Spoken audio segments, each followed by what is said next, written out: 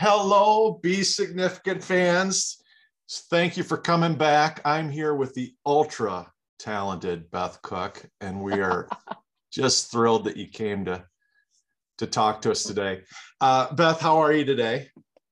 I am good. I'm getting ready to go to a Cubs game today, so I'm excited about that. The weather should be great. I'm having friends come over. We're going to grill on the rooftop a little bit before so that we don't overspend at Wrigley Field, because Wrigley Field now is posh with the Ricketts adding all of the bells and whistles to the stadium now. And so it's like $75 for a hot dog, which I will still partake in a lot of their delights. But we figure if we could fill up a little bit, we're going to do that pre-game. It's like, what do they call it? Like when you go to the football game? Tailgate. Yeah, we're going to do that for a baseball game. That's smart. Yeah. What about you? Well, my brother is here. He came into town with a friend and he's staying with us for a couple of days. So I'm going to give you an idea what it's like to have kids. What it does, not so much being a parent is, but what it does to your system. So my brother's here and we don't get to see each other very often. So we went golfing yesterday and we came home and the kids went to bed and my wife went to bed and we were watching the Smart List tour on HBO and we were laughing and we turned it off and we were both going to go to bed and we got talking about high school baseball, for crying out loud, all the things. And we look up and we look at our watch and it's 1:30 in the morning. Oh my gosh. And I'm like, what the heck am I doing? We got to go to bed. So I go to bed about 1:30, 1:45. And I'm so old and so past my prime that my brain, has been getting up at 6 a.m. for so long that I'm wide awake at 6 o'clock. I went to bed at 1:30, 1:45, wide awake. It's just wrong. It's just wrong. And I'm going, why? I just want to sleep. Just let me sleep. So I get up and I went to the gym. I got to work out. Well done. Yeah. I mean, see, that is also a sign of age. I'm going to go with wisdom to give you a little positive spin. Well, wisdom. You were like, I'm going to make use of the fact that I can't sleep anymore and I'm exhausted, but I'm going to go and do something productive with my time. Yeah. I mean, sometimes just lie there and turn on the TV and be like, well, maybe one of these things will make me fall asleep. Honestly, if it wouldn't have upset all my neighbors, I probably would have mowed the lawn at 6:15. So, but I went to the gym instead. I was kind to my neighbors. I mean, again, 6 a.m. is a little early, but do you guys have homeowners association rules where you can do certain things? I'm sure we do. I leave that to the important people to know those rules. I just try make sure you don't break common them. Sense. Try and just be a good neighbor. What would I want my neighbor to do to me? That's kind of how I live my life. That is fantastic. How the kids picking up golf? Did they go golfing with you yesterday? They did. We keep waiting for a spark, and they have, they'll hit good balls and they'll be excited, but neither one are really like, let's go again, So Kaya's a little bit more there, my almost 14-year-old, than our 10-year-old. He will literally melt down before we go golf because he doesn't want to go. And then he gets there and has a good time. But that's hilarious. I was talking to my sister because they're coming in a few weeks to Chicago, and my nephew is 10 and it's going to be his first time in the big city. And so I sent him for his birthday earlier in the year, a Chicago guidebook of circle things you want to do and let's take a look. And it's hilarious because my sister's like, I can't believe that I had you. So he's so similar to me and it's so funny. So he came back and Jane's like, that's my sister's name. She's like, I can't believe what you want to do. He circled the most ridiculous things. So he wants to go to a Michelin star restaurant. Of course. Of course. He wants to ride the L, which is great. Yeah. He wants to, and then he just a whole bunch of things eating his way through Chicago. So he's like, I want a hot dog. I want pizza. And she's like, we can do all these things, but what do you want to do? And he's like, just kind of walk around the city and take it all in. I want to go to these different restaurants. He also selected, which is hilarious, he wanted to go to a rooftop bar. And I was like, He's 10. Nice. And I was like, he wants to go to bar. He's like, I heard it had great views. Yeah. And she was like, well, maybe we could go up and get a lemonade if they'll Yeah. let children in there, but we'll see. She's like, you are a child. He's like, I'm not looking to drink, Mom. I just want to see the view. It said it had great views. And so I am so excited for this trip. It's going to be hilarious. So I'm going to make a little agenda, but again, kids say the darndest things. But the reality is that is really the way to see Chicago, is through the food and walking around. I mean, if you don't walk around the city and, you know, Grant Park, the Pier, Michigan Avenue, I mean, if you haven't put 10, 15 miles on your shoes when you go to Chicago, you haven't really experienced it. Agree. So we are going to be walking cool. around the city, but it's hilarious. He's a tour guide. He's going to own his own tour company, travel company. He's going to do, I hope so, because then he would really be my mini me. I mean, He that would really be my is. dream. He's got your genes. He is your mini me. That's a good way to look at it. I know, this extrovert born to 2 introverts. So it's poor guy, poor my sister and her husband. Well, the alternative of mini me is our guest today. We have a 6'7" guest, far and away our tallest guest so far, I imagine. Yes, I don't think we've had anybody that. I think to date, yes. To date, yes. We'll see if we can beat it. And I am thrilled. I think it's our best interview yet. I think we're starting to find a little bit of a role here. Hopefully, people that are listening are enjoying it too. But we have Dr. Michael Milobsky.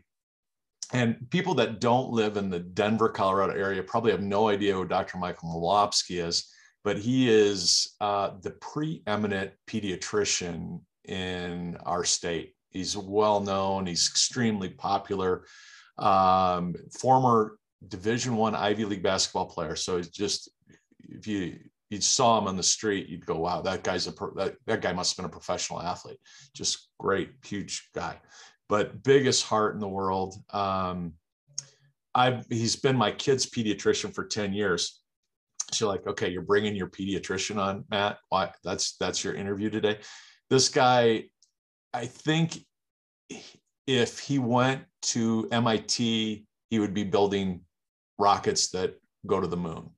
I think if he was in politics, he would be the Secretary of State. I mean, this guy is just so intelligent. I think he's got that genius mind.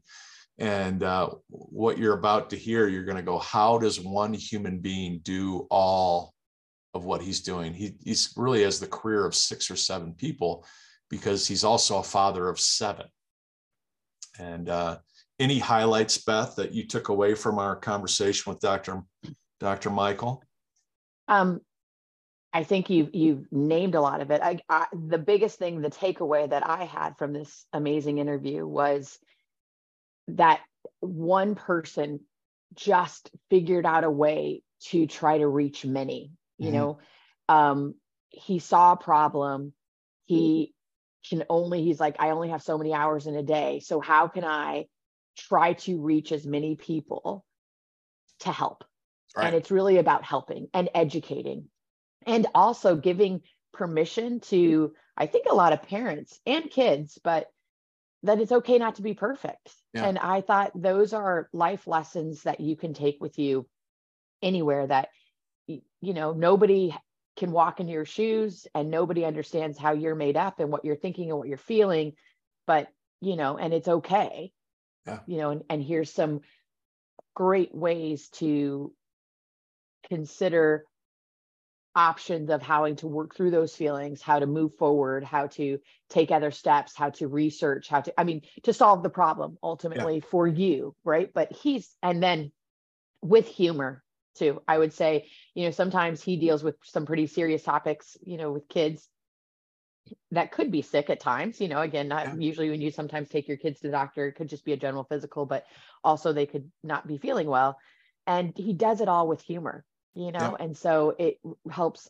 I would believe if I had children, he would make me as a parent feel good, you know, like, okay, I've got this and I didn't, you know, mess up, but also too, that, you know, how do the kids react too? You know, I think of how do you help the kids feel like it's going to be okay as well. So phenomenal. Yeah. Just a great. Yeah. I think if you're listening and you don't have adolescent children, or you don't have children at all, what I took away from it is he just made some really logical, healthy perspectives on COVID, on mental health. And we get into marijuana and cannabis and what that's doing to our country and the good and the bad of it.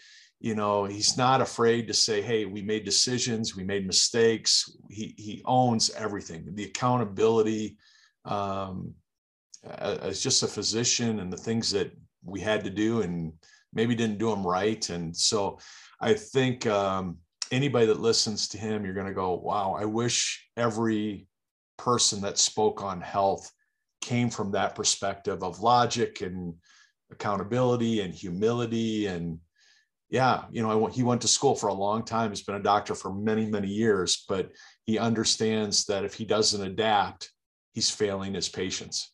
And on top of that, he's become a TikTok star, you know, and which is amazing. So I'm excited, and I think you guys are going to love Dr. Michael Milobsky. Enjoy. Well, hey, Doc, great to have you. We're so excited that you decided to talk to us. I don't know if we're worth it, but we appreciate you taking your Sunday morning from Pleasure. Your office hours and all the good you're doing. Yeah, I'll have to adjust the camera so you can't see all my messy office decor. It's a good thing this is audio, so nobody. Yeah, will right. Okay, no one's watching it. Okay. We'll let the audience know that you're a father of 7 and you're a full-time pediatrician. So a little mess, I think, will be acceptable. Yeah. Part of my life. Yeah. It's all messy. Doc, I'm going to get the ball rolling for you. You know, my wife and I, we've been extremely thankful to you that we've had you these last 10 years for our 2 kids. I'm not sure what we would have done without you. You've calmed us and made us better parents, and you know, kind of taught us they can be hurt a little bit and get dirty, and they're going to survive. They're basically made of rubber. So we really appreciate that.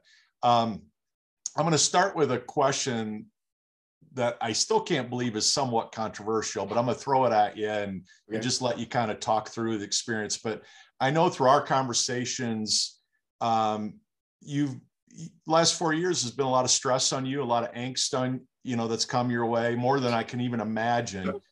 Yes, a lot of angst. A lot of angst. Yeah. And I guess my question is, why did our country struggle so much with grasping the realities of COVID?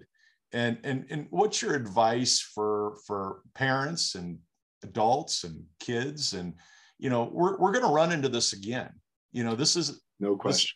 You know, everything I've read and everything you've told us, we're going to see this for the rest of our lives, things like COVID. So how do we handle that? How do we deal with all that? Yeah. Well, I think the first part of the angst, why COVID was so difficult, is the first, when it started, we knew nothing. We were literally the medical establishment, your doctors, no one knew anything. And yet we saw piles of bodies stacked outside in trucks. And it sort of felt like we could all at any moment it was something like out of a post-apocalyptic video game. So, and I felt it too, I'm not going to lie. Like, I had to really work on managing my fear because that was the initial part of it and no one had any answers. And as science progresses, science always progresses the same way, especially when we're starting from ground zero. We ask questions, we test, we backtrack, we make mistakes, information we thought was right, we learn isn't. But I think the issue with that process going on in the public eye is that that's not how people live their lives in the era of information. Meaning we're used to just looking up the answer, getting the answer, we're told the answer, so then we act accordingly. But it's the way science actually works isn't like that. And we have what we think are answers. We learn that those answers aren't correct, or there's subtle nuance between what we said, we thought we knew, and what is actually the truth. It's never black and white. But we struggle with that because we're trying to make decisions along the way to keep ourselves and our children safe. And each one of those decisions we're making with partial information And then when we make a decision, we learn very quickly that, well, we didn't really have all the right answers. More is revealed. But I believe that none of us, and I'm putting myself in that same camp as a parent, as well as a pediatrician, handling the nuance as it is uncovered is extremely hard when you're trying to make black and white actionable choices. So you can see, and I'm leaving the political stuff out of it. Are you a Fauci guy? Do you believe Fauci, not Fauci, whatever? In the end, we all struggled, as did the public health community, in communicating those things to us in a way that would allow us to create actionable steps to protect ourselves and protect our children. Right. And so, of course, in the retrospectoscope and hindsight being 2020, we made a lot of mistakes. And I'm coming at it from the pediatric side, so I'm not going to comment on the adult medicine implications. I'm simply going to comment on the pediatric implications. And I think that knowing what we know now, it was a huge mistake to close schools. That was terrible. It's a terrible choice. And we're paying the cost in a mental health sort of way now in spades. But we didn't know, we didn't have all the answers at the time. We had to make a choice. And we made a bad one. But the problem was that as more information came up and came clear, the political stuff got in the way, and it wasn't easy to change course and then correct the choices based on the correct information. People the inertia took over. You know, institutions are made up of human beings, and human beings are fallible. And so a lot of the mistakes compounded because we didn't respond based on what we ended up knowing. Well, I think what you've done during COVID and now post-COVID with your humor and your grace and your honesty and your logic and what you've done on Instagram, and if anybody's not following you on your Peds at the Meadows Instagram, they need to be if they've got kids. TikTok is big too, Dr. And TikTok, yes. I'm not a TikTok guy. I'll leave that to my That's daughter. what gives me street cred with the high school kids. Yes, it does. Yeah. But what I love is that you get on, you video yourself, and you talk about your experiences, not only as a physician, but as a parent. And what I love is you're not afraid at the end of a video to say, I said what I said. And what I want to know, and this has very much been a leadership podcast. We talk about leadership a lot and careers a lot and what you can do to impact and be significant for other people. Where does your courage and conviction come from?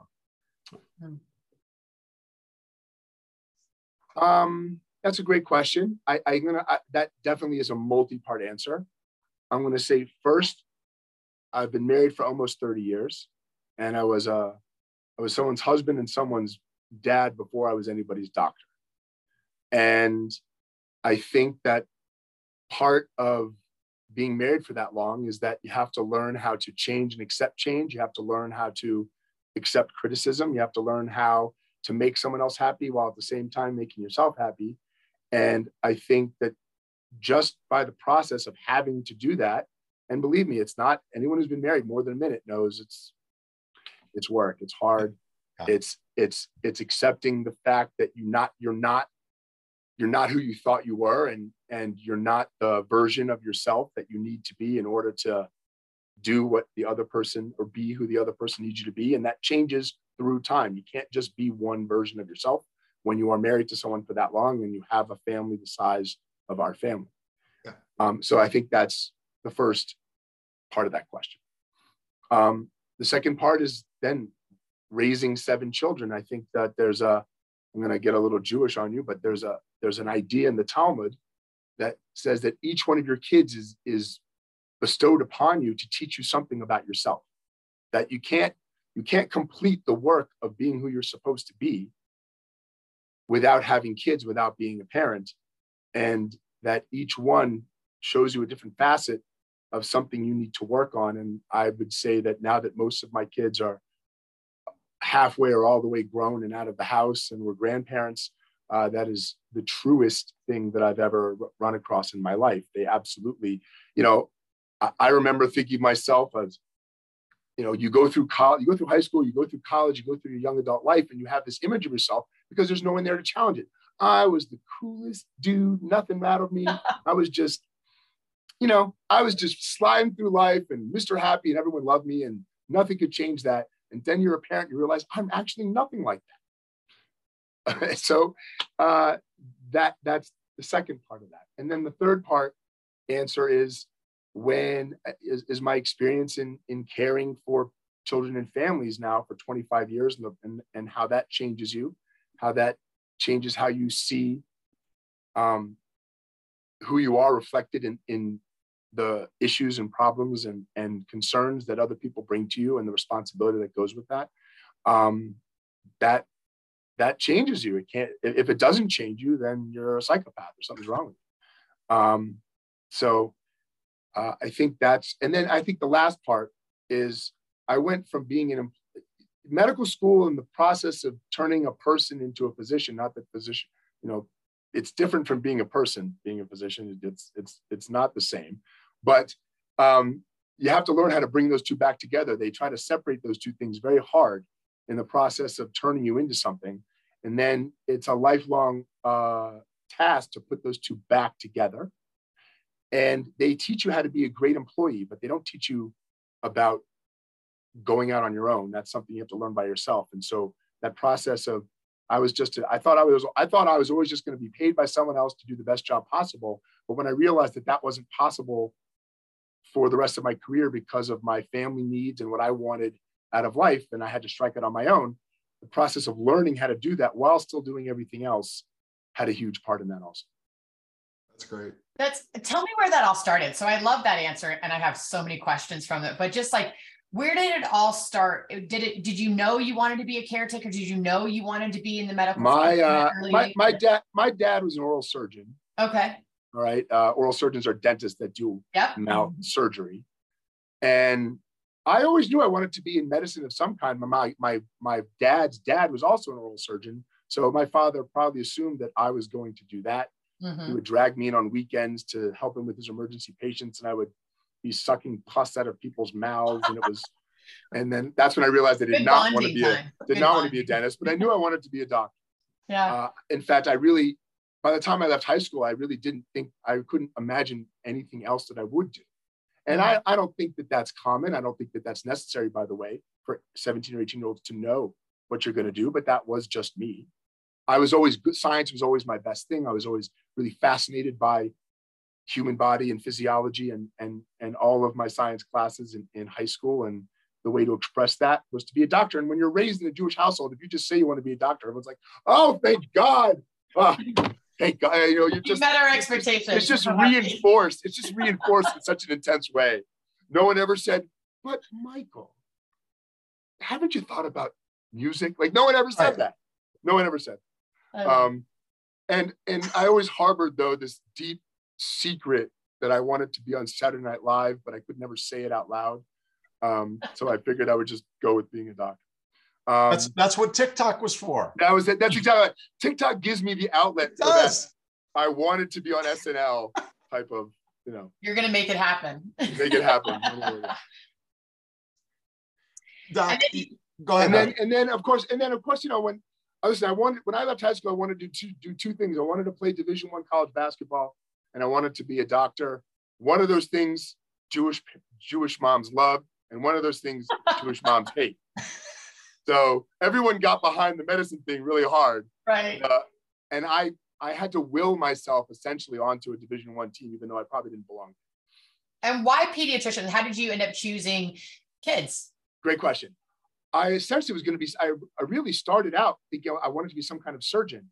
Why kids? Every single job I had from high school through college where someone paid me to do something was a camp counselor. I was an awesome camp counselor. I really was. It was just the best. I was just good at it from the word go.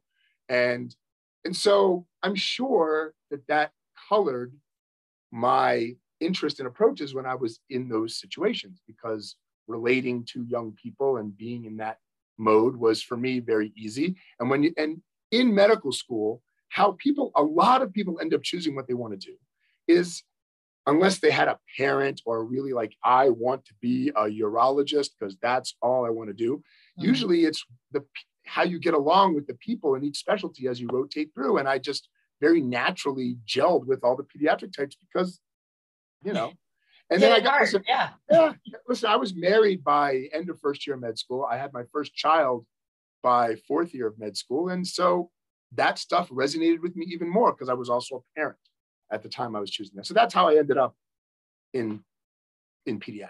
Let's be honest, you're still a camp counselor. Dude, I would love to be. I would love to take off the summer and just go be camp doctor. If I could pay my mortgage doing that, I would 100% do it every summer, but it doesn't work.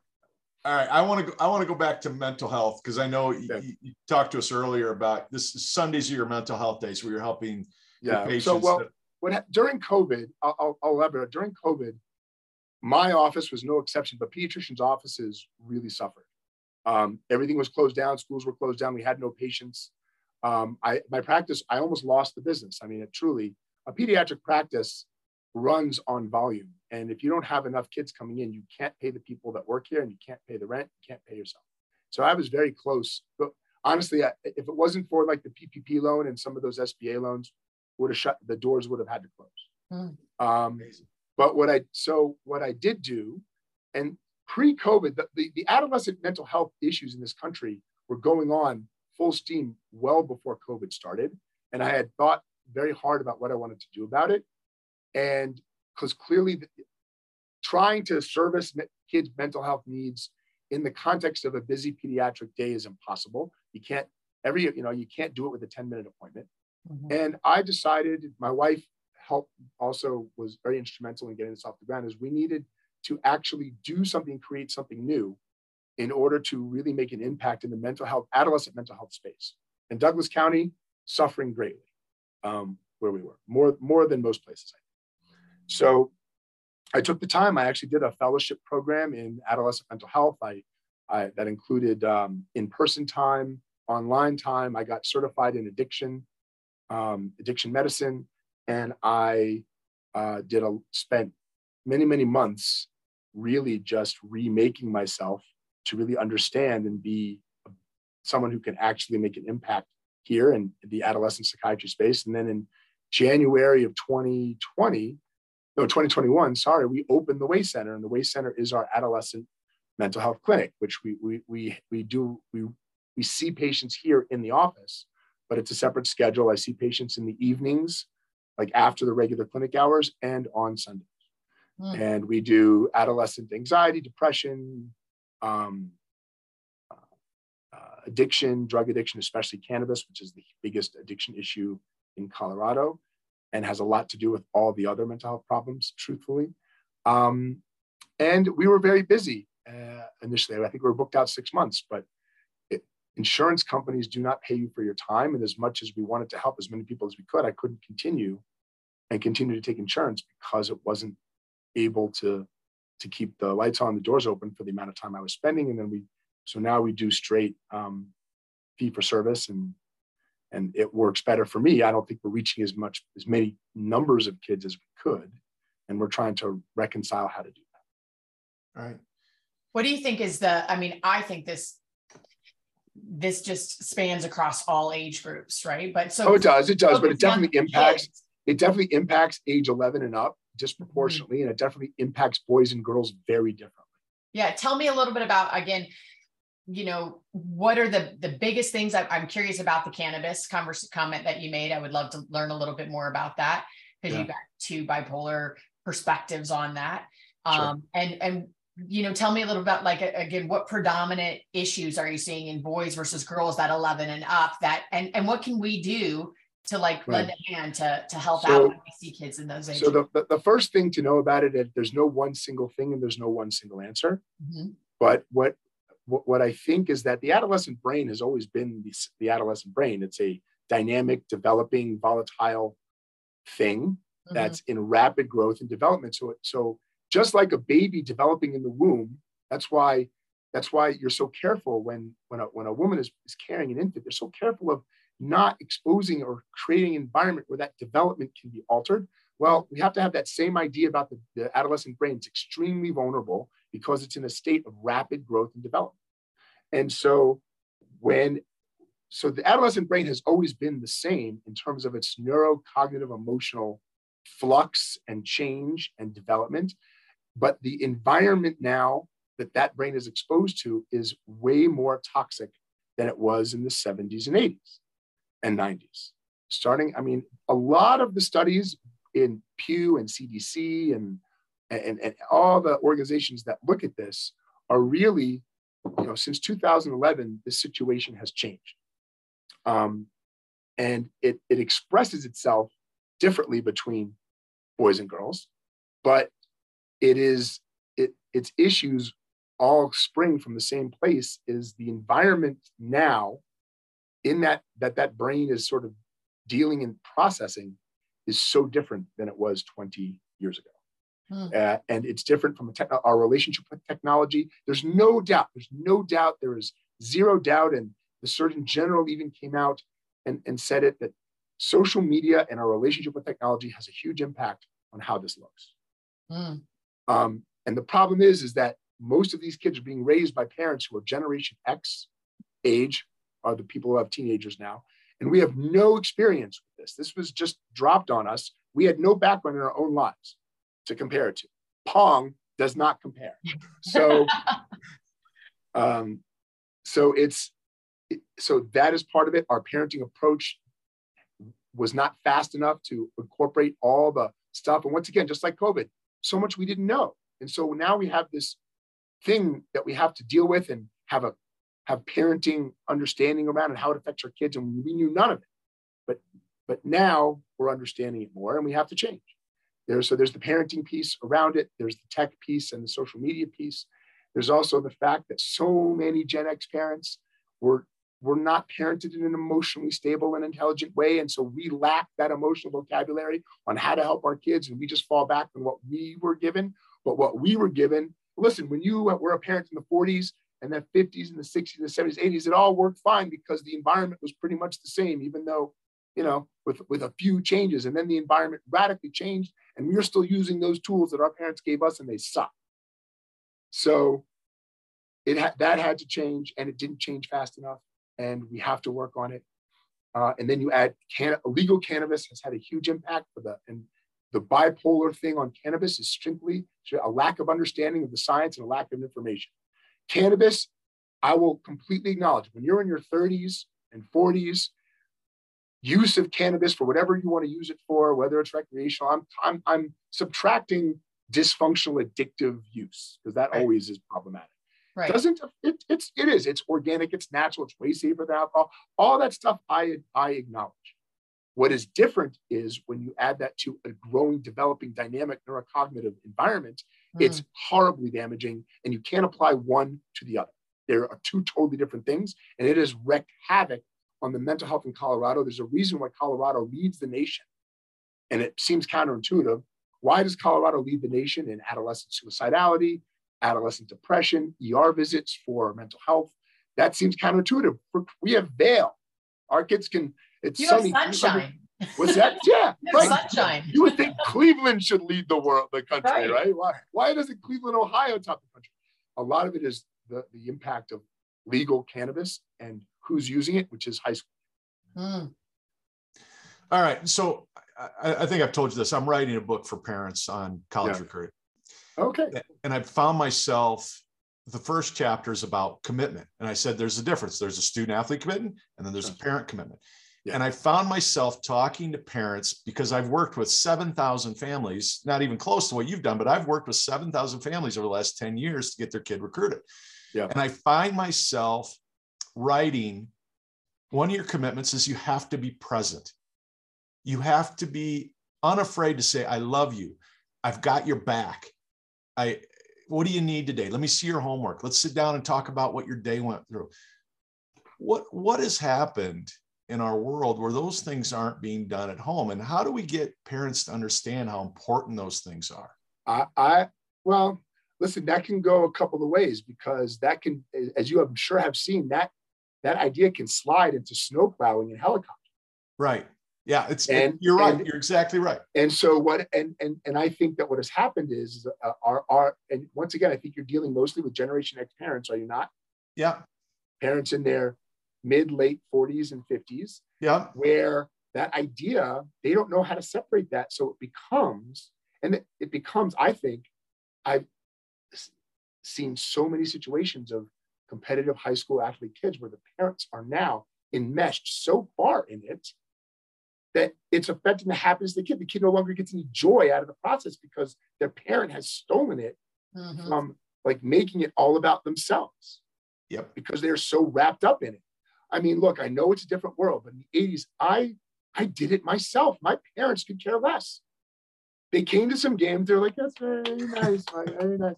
But I'm the one that found the camps. And it was different. There was no emphasis on AAU the same way it was now. There was not this, it was all about summer camps and your high school season.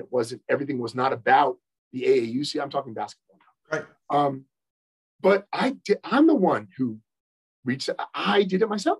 Right. I knew where I wanted to go. My dad literally didn't give a shit about it at all. Sorry to curse on your podcast, but I mean, no, that's good.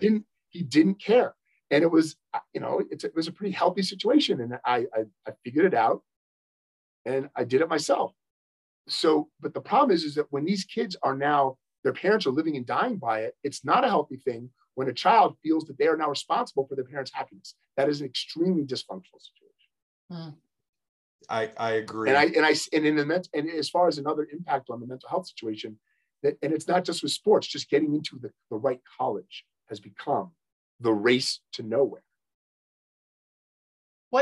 From your perspective, and I know it's not a one size fits all, but what seems to be the predominant advice you give to parents over and over, where you feel like sometimes I'm on a recording slip, where was it listen? Is it pay attention? What is it been for you in that space? And again, where you so the advice I give to parents, so parenting, we're talking about parenting high school age kids, right? Yes. Yes. I think the first one is understand where your own anxieties and issues are now intersecting with what you're doing and how that's impacting how you're approaching your kids.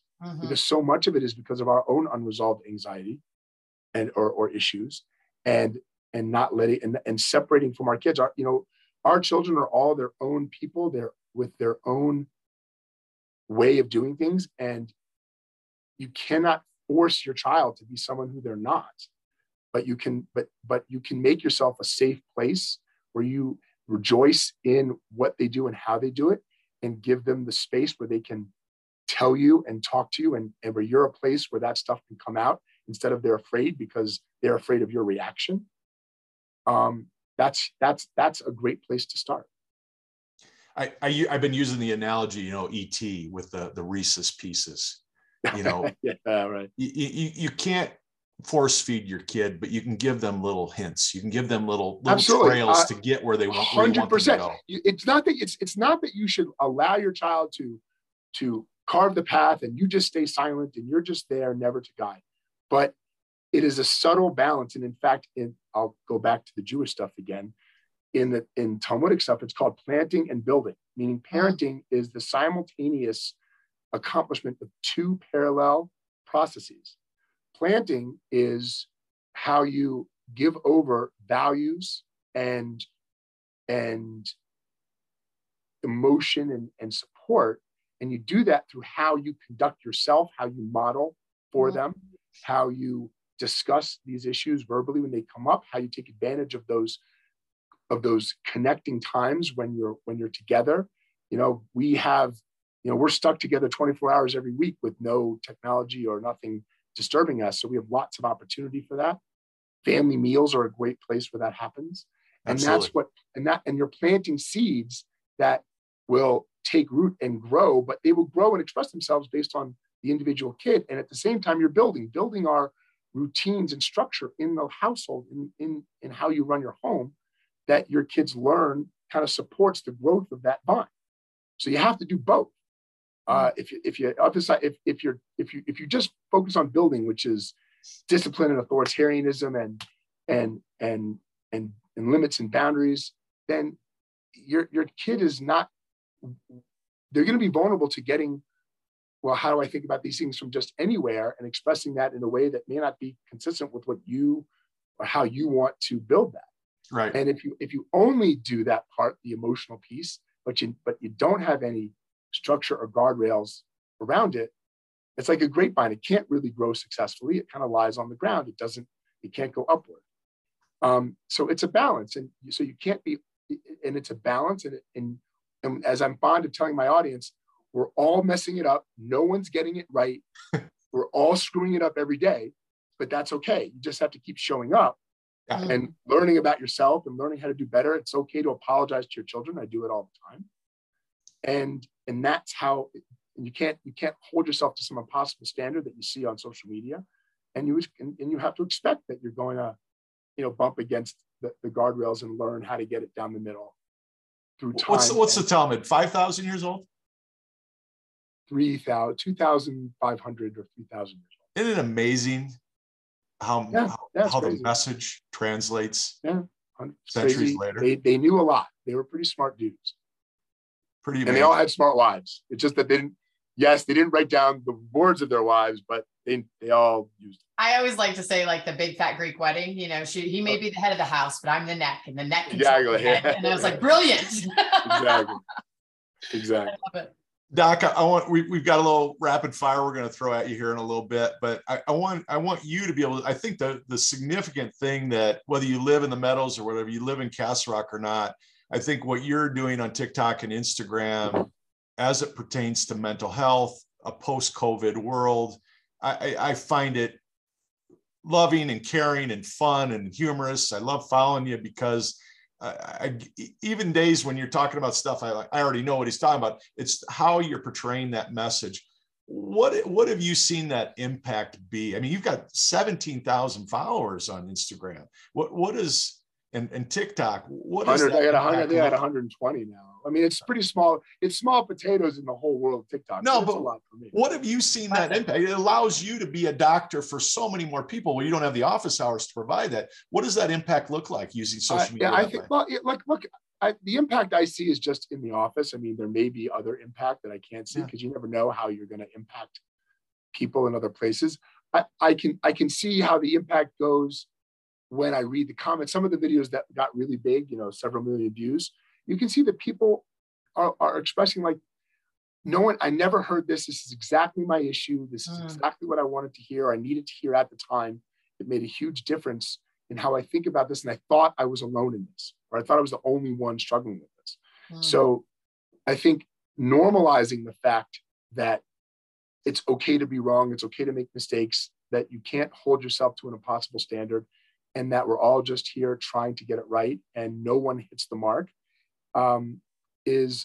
has provided a lot of just comfort. People feel way more comfortable and a lot less anxious about what they're doing. In the office, it allows people, I think, to, you only have 10 minutes together, right? I mean, when you come in and see me, just because of the way an office works, is you really get 5 or 10 minutes. So it's a way of being able to expand the discussion and take on topics that we just don't have time to really delve into when people come and just see me face to face. Yeah. Well, I'm thankful that you're doing it. And I love that, we just talked about how the negativity of social media and how that's impacting kids. The fact that you're using it as a significant positive impact is fantastic. And I'm so glad you have that thought process and you're thoughtful about what you're putting out. And so I encourage everybody to read it. Beth, do you have any more follow-up before we run into? I think we're ready for rapid fire. So, all right. Doc, speed round. Speed round. We want you to have fun with us, Doc. So we'll let Beth get started with the first question. All right. So, what job would you do if you weren't doing what you're doing? Stand-up comedian. Of course. I was going to guess that after our earlier part of the conversation. I was when you opened the sentence, I was just waiting for you to finish so I could say stand-up comedian. I love it. And camp counselor during the day. And camp counselor in the summers and stand-up At night, you're stand-up. At the day, you're camp counseling. Dude, the material writes itself. I just have to write it down. What advice would you give your 21-year-old self? I would say that the skills that you really need to focus on aren't about your physicality or your accomplishment, but your emotional intelligence that I didn't understand at 21, about understanding how to accept criticism, how to change and accept change in a way that's positive. Those things were that. But of course, when you're 21, you're not challenged with any of that. So you wouldn't be able to hear that anyway, but right. I would try. Right. Yeah. I'm in the HR field and there's been a big swish, but I've always been pushing. I was like, I get smart people, but the EQ I feel is going to way outweigh itself. And now there's all this articles and a lot of topics about EQ, pay attention to the room, like pay attention to people's. And I had to learn a lot of those lessons in a painful way. Yeah. So it would have been better to learn them easier. It's wisdom time looking back, hindsight 2020. So tell me what favorite book or podcast that you're recently listening to and that is significant to you. Books, I use books as an escape. So I read a lot of science fiction and fantasy. So I'm embarrassed. And a lot of them were recommended by my high school age daughter. So I'm not going to reveal the reading list. But in terms of things not in that category, I really read the most impactful one was a really scientific compendium called Cannabis and the Developing Brain, which completely changed my understanding of how those two things interact and why cannabis is a completely bipolar discussion depending on your age, which is not well understood by the public. And podcasts, I listen to a whole mishmash. I love the Huberman podcast because I love his approach on this, all of the great science around self-optimization, which I'm really into for myself now that I'm 53. And I listen to the Happiness Lab a lot. And I like that one. Yeah. And I listen to The Art of Manliness. I really like that one a lot. I don't listen to Joe Rogan. Not that I don't like it, I have. It's just not a regular thing. And I listen to Smartless with Jason Bateman. I love Smartless. I just so good. I love it. Yeah. They've got they did the HBO tour if you haven't seen it yet. And then honestly, more and more when I drive, because I commute from Greenwood Village to Castle Rock 6 days a week. I mostly listen to like my Jackson 5 music channel more than I love that. That's awesome.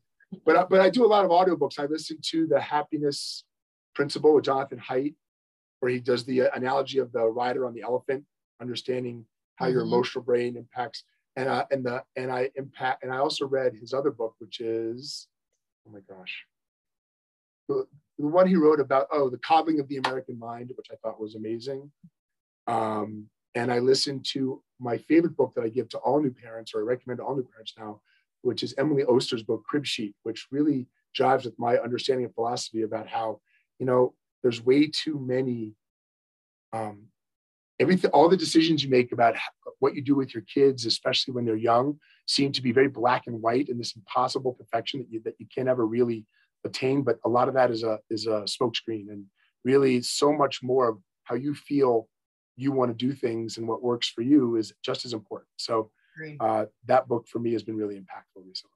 That's great. How about a movie? You got a go-to movie when you're feeling down? Or? Yeah, my kids hate my movies. Growing up in the 80s, dude, if any John Hughes film just gets me a little bit clamped. So I will jump to Ferris Bueller's Day Off on a heartbeat. And in fact, my son who lives in Chicago now, I never fail. There's a Ferris Bueller kiosk at the top of the Chrysler building that I don't know, it changed his name, but you can buy shirts like Abe Froman, Sausage King of Chicago. That I'll do that. My other favorite movie, which I think I could watch constantly, is Saving Private Ryan, because I love the commentary on leadership.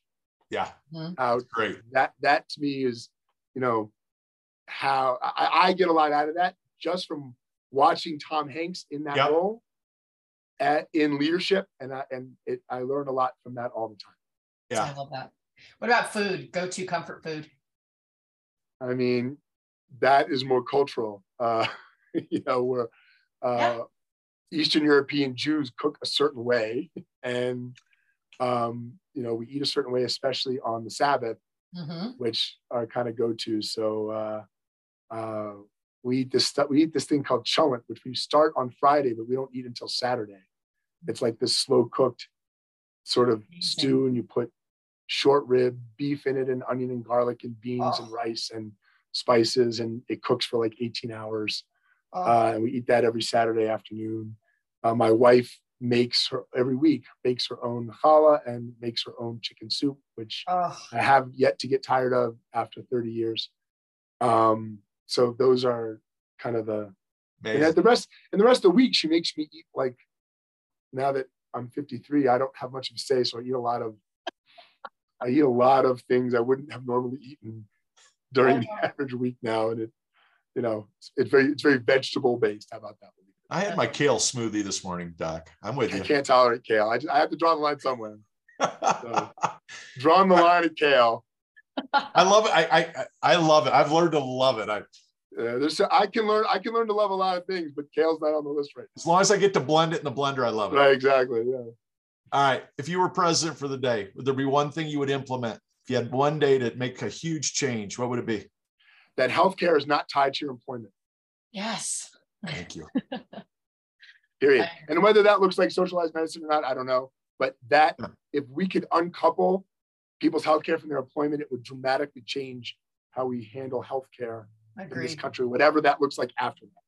Yes. All right. For anyone listening to this podcast, what's the one piece of advice that you feel you've received that was really significant that you continue to pass along? Wow. On any topic? Doesn't matter. Yeah. Sure. Yeah. It's better to be happy than be right. That's really good. That's amazing. Basic. It's so simple, and yet it's perfect. And then the second one, which comes from my grandfather, blessed memory, is that old age is a high price to pay for maturity.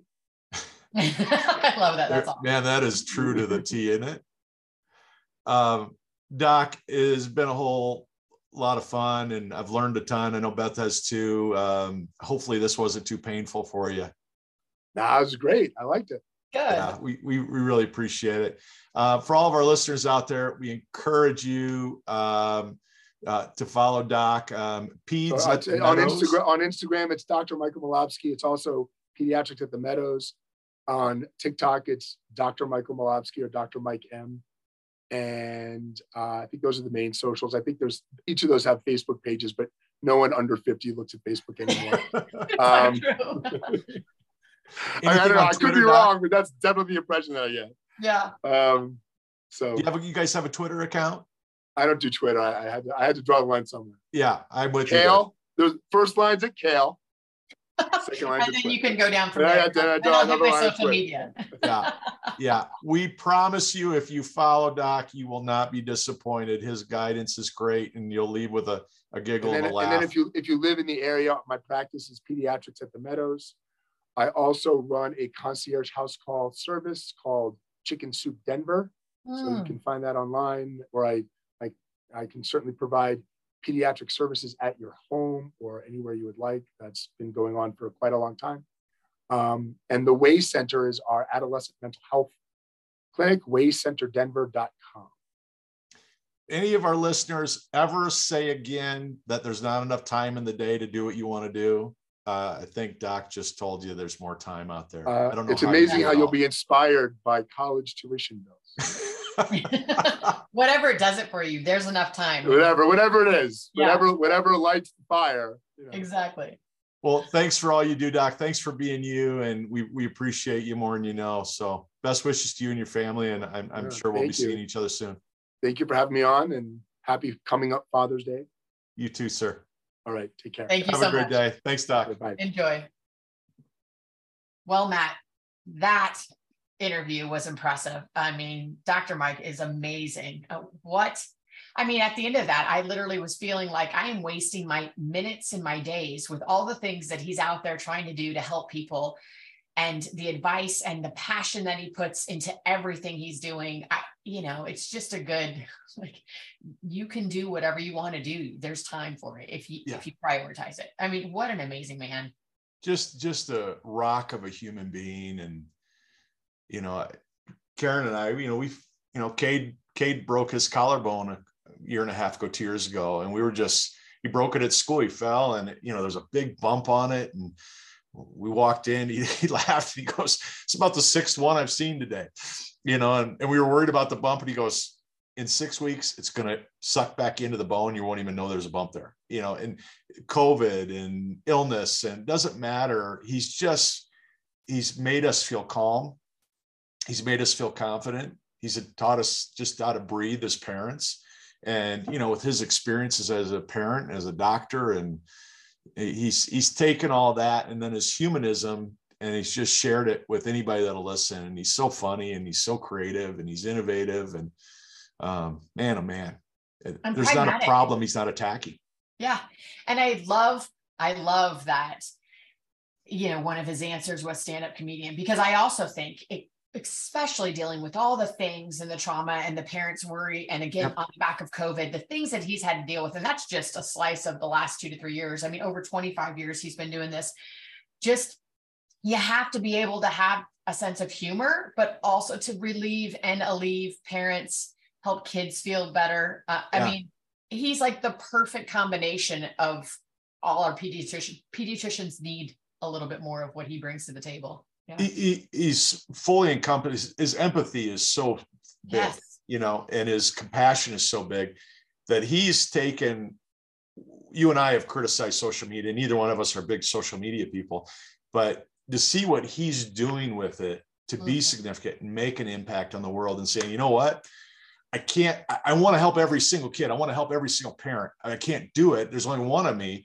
So I'm going to use social media to spread that word and to talk and get people laughing and get people thinking. So it's just impressive. Yeah. Amazing. Good stuff. Yeah. So let's, hopefully you enjoyed it. Hopefully you enjoyed Dr. Michael as much as we did. Remember, you can follow him at Peds at the Meadows, or Dr. Milobsky, or Michael Milobsky on Instagram and TikTok.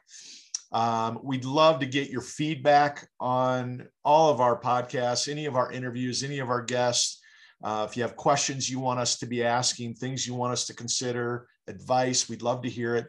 You can email us at besignificant4@gmail.com, or you can follow us on Apple or Spotify. We're on both platforms.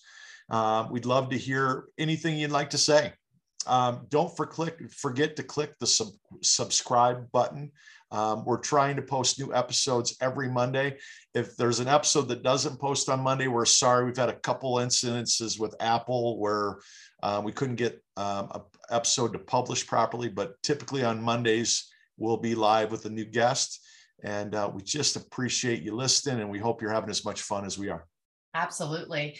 And with that, don't let life happen to you. Make it happen. We hope your week is filled with significance. Thanks so much.